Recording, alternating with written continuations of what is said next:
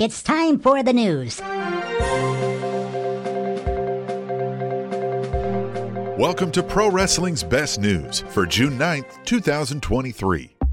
WWE fandom is at an all-time high, according to a recent report by The Hollywood Reporter, who cited a SSRS Looker on Trends sports poll that says an estimated 90 million people identified as WWE fans in 2022, up nearly 5 million from the year prior. The poll does not attempt, however, to distinguish between casual fans and hardcore fans or any sort of frequency of consumption of WWE content. The Hollywood Reporter article also notes that WWE has set all-time highs for gate and or attendance in 57 cities across the world over the last 6 months. You can read more on this story at eWrestlingNews.com.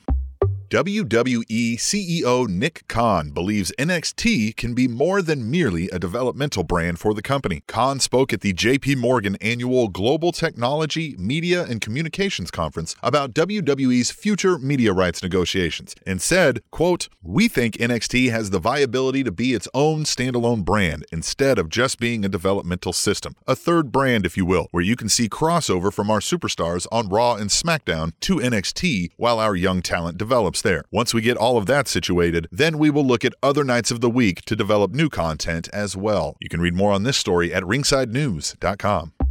WWE Universal Champion Roman Reigns was featured in a new commercial for the 2024 Olympics in Paris. Reigns joined Dolly Parton and one of the Minions in the commercial, which showed the celebrities clearing their calendars for the Olympic Games. For Roman Reigns, he was shown with Paul Heyman, who declared Reigns would defend his title against anyone at any time, to which Reigns replied, "Except next July." You can read more on this story at WrestlingInc.com.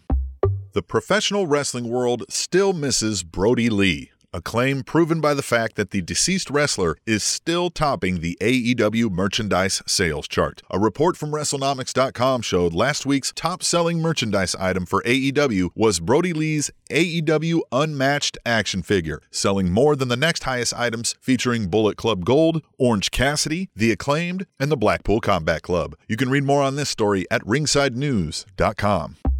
That's Pro Wrestling's Best News for today. Please subscribe to the Spanish Announce Table at SpanishAnnounceTable.net to get daily content like this news, podcasts, match reviews and suggestions, and more delivered right to your inbox.